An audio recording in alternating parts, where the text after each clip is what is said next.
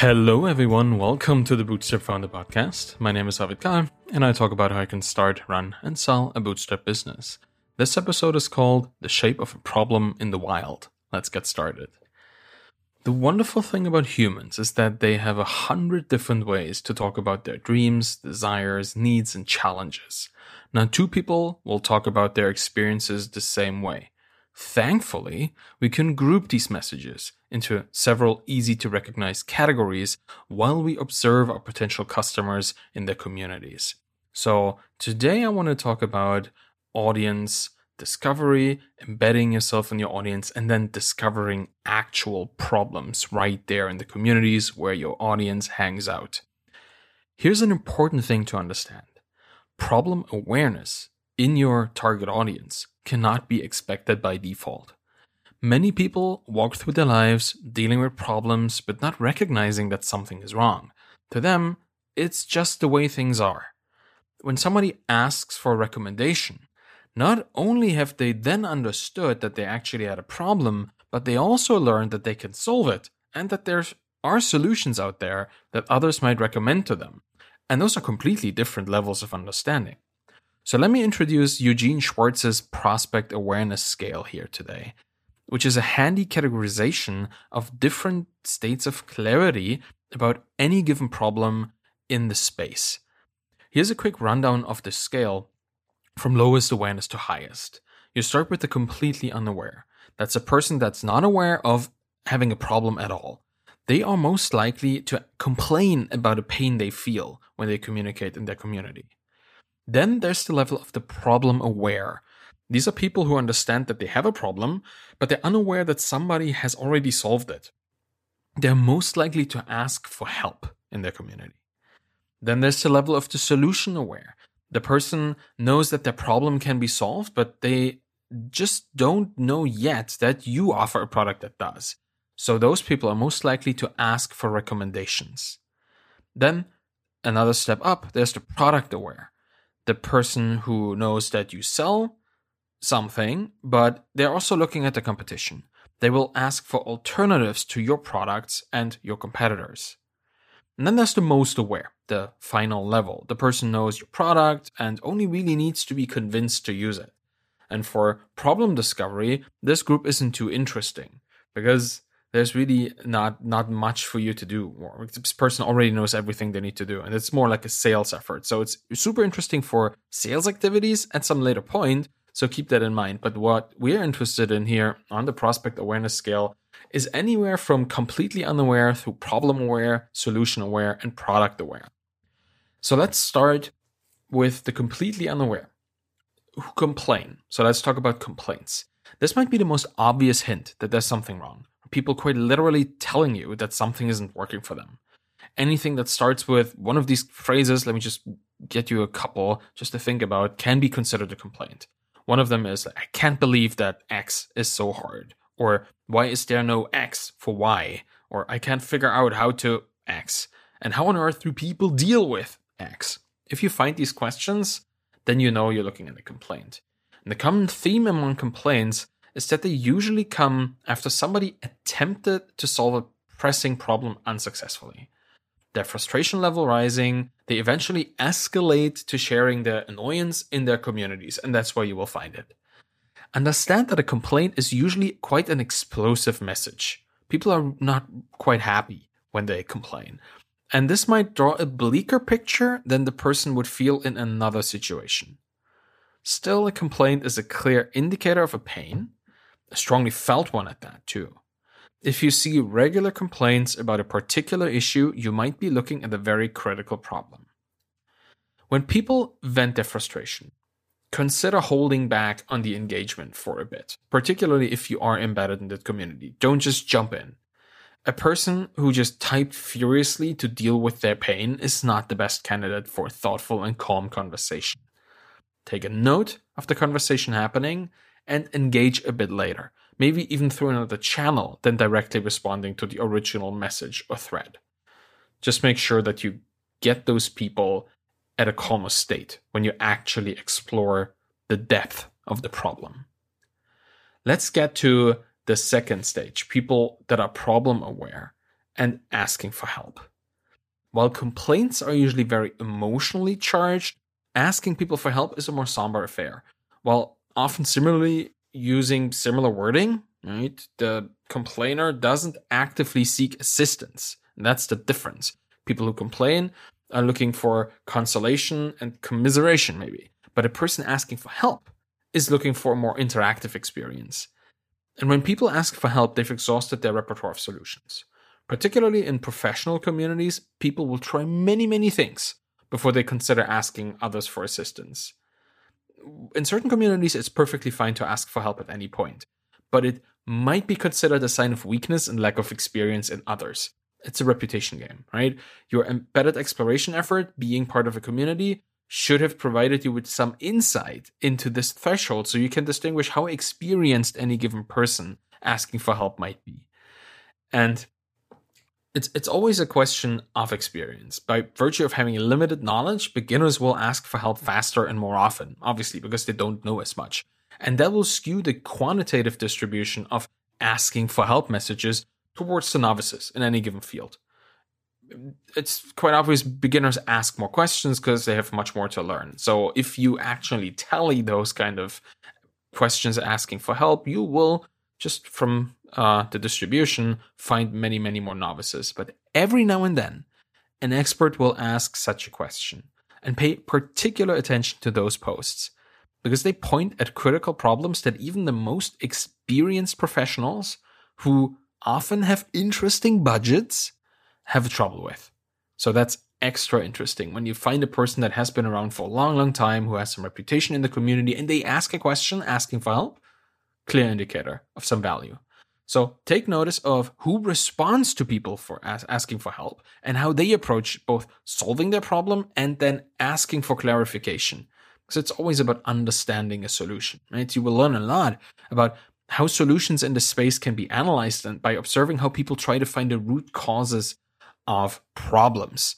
And that will help you too, just in understanding the actual reasons why those problems appear and how their criticality is impacting the lives of the people who experience them.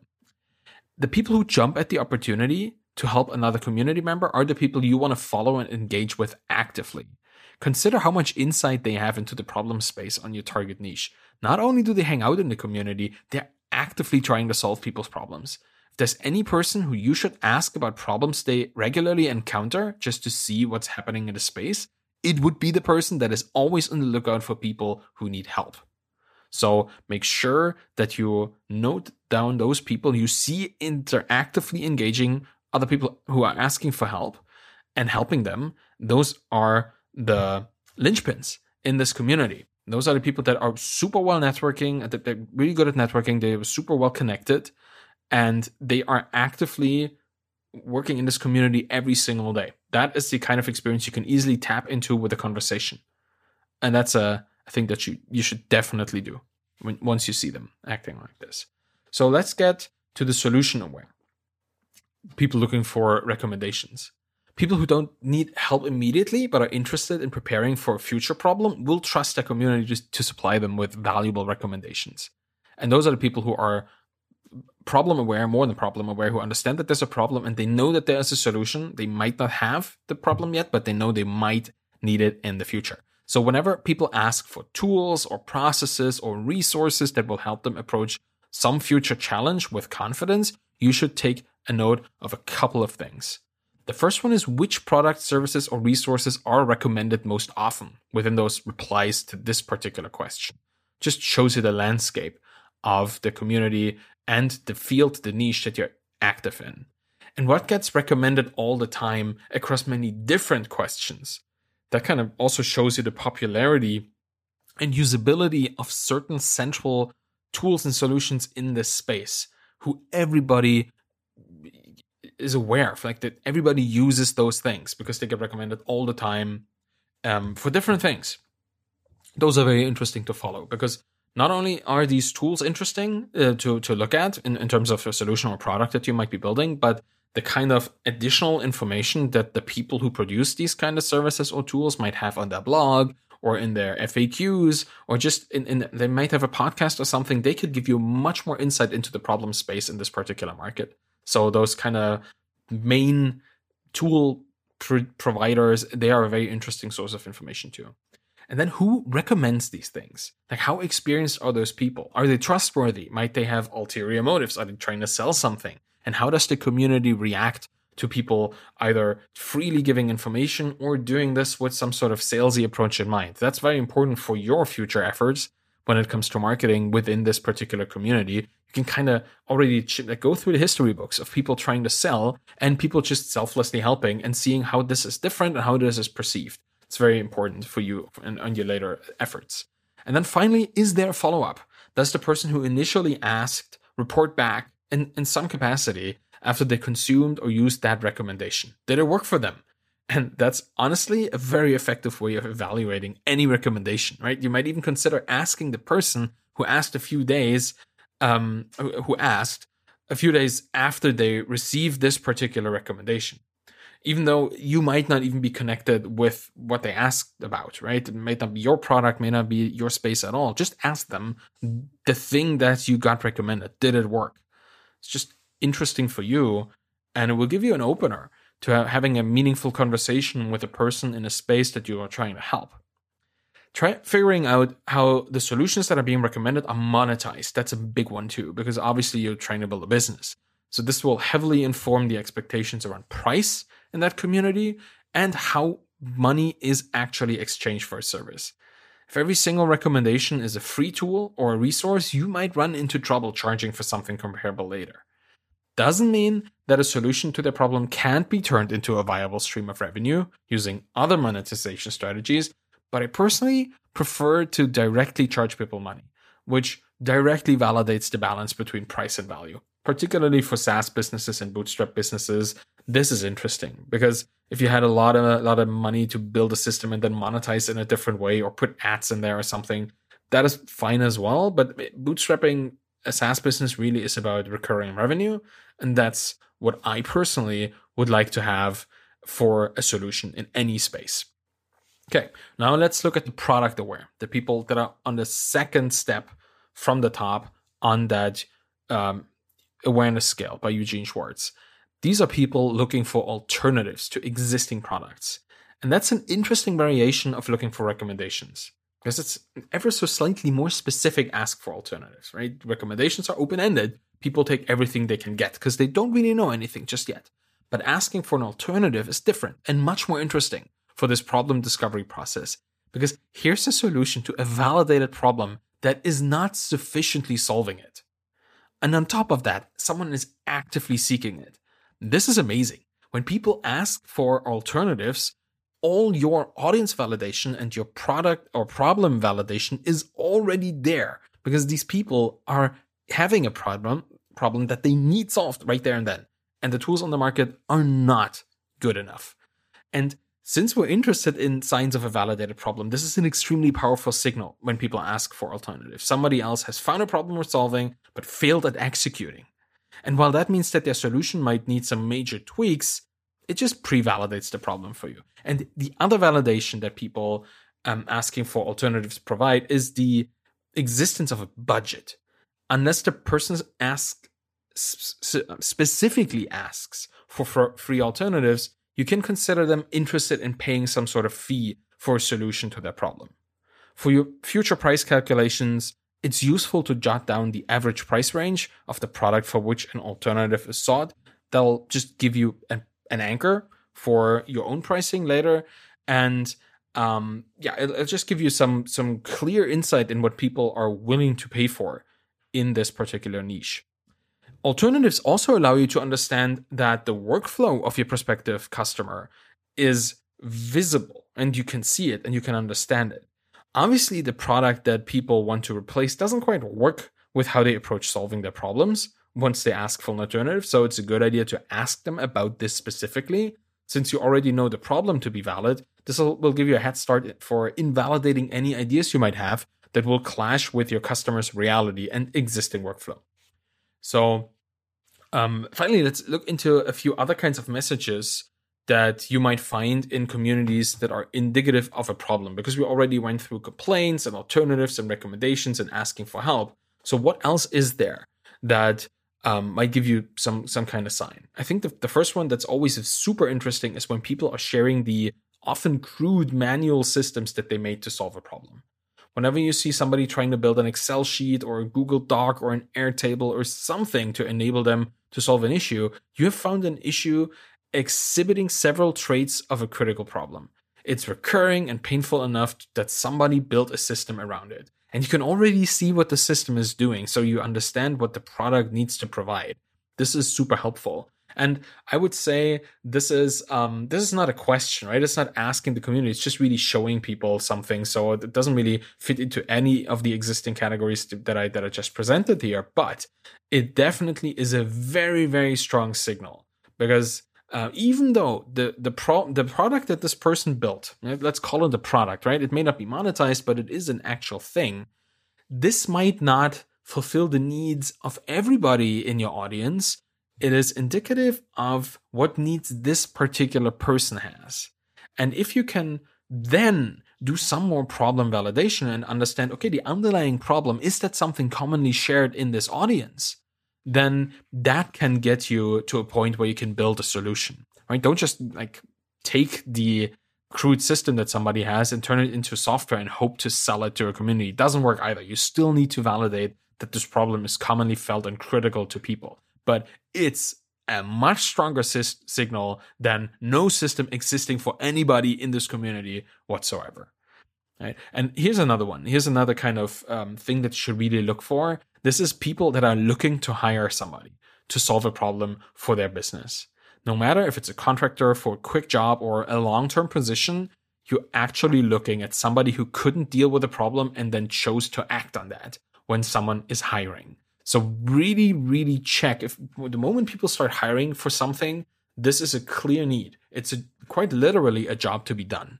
And this is an opportunity to build a solution that helps these people that are looking to hire and the other people who might run into this in the future or are already running into it but haven't chosen to hire yet.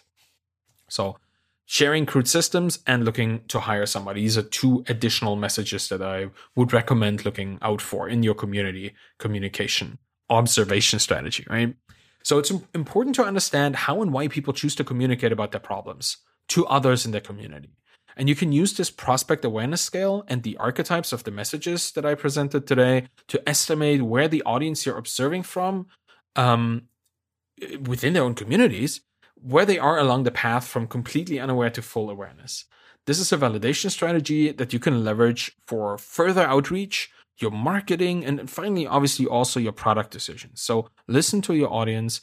They will tell you what they need and how they need to be talked to understand them better.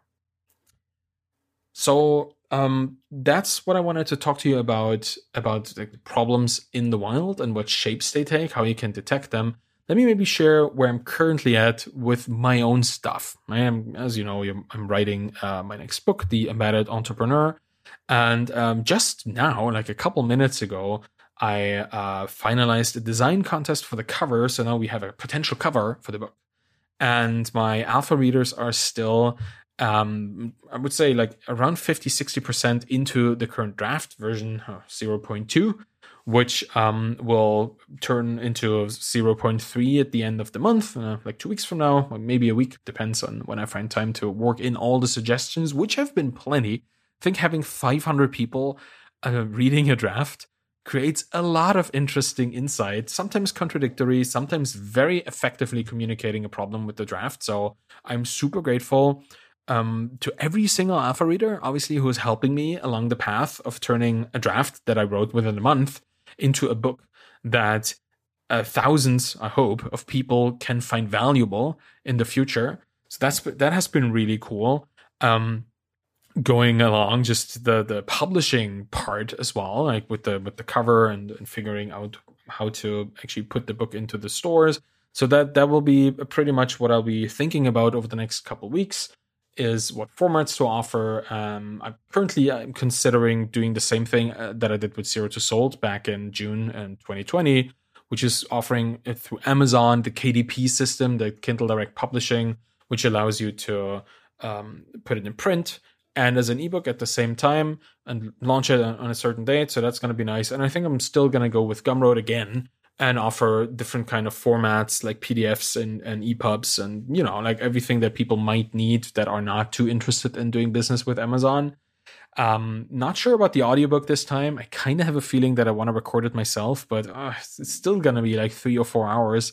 And as you can tell just from this episode, which I don't really edit much, an audiobook would need to be edited. And that is a lot of work. So not sure if I'm going to record it myself or if I'm going to have Derek do it again, who did a great job with the Zero to Sold audiobook that I finally got on Audible like 2 weeks ago. And that has been selling pretty well, obviously, because a lot of people have been waiting for it.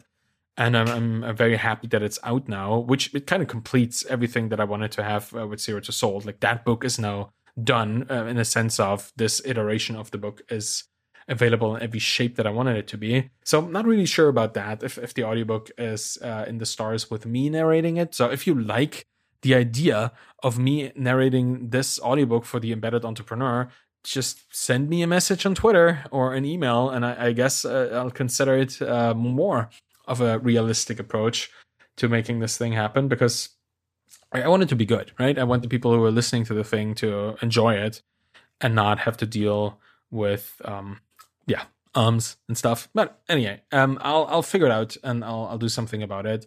That's for the book, I guess. And Permanent Link is still running, like my little SaaS that I've been building for my own needs initially, but actually now has quite a number of people using it. Actually, a month ago, I had my first paying customer. They chose like the yearly plan too, which is really nice. And more authors are flocking to the tool to put like permanent links into their books, actually releasing them to the wild as well, like having books in production where those links are effectively used. So I'm super happy to see where this is going. I'm surprised by how stable this has been. Like that has been a very, very, why should I be surprised? I built it to be stable, but it's nice that it has been running for months and I hadn't do anything about it. Like the only issue was that like I had to kind of look into the checking side of it. Permanent link, the idea is that you put your links in, you have a permanent link, and permanent link checks consistently if those links are still reachable, right? And if they're not reachable, then it redirects to like the web archive, archive.org.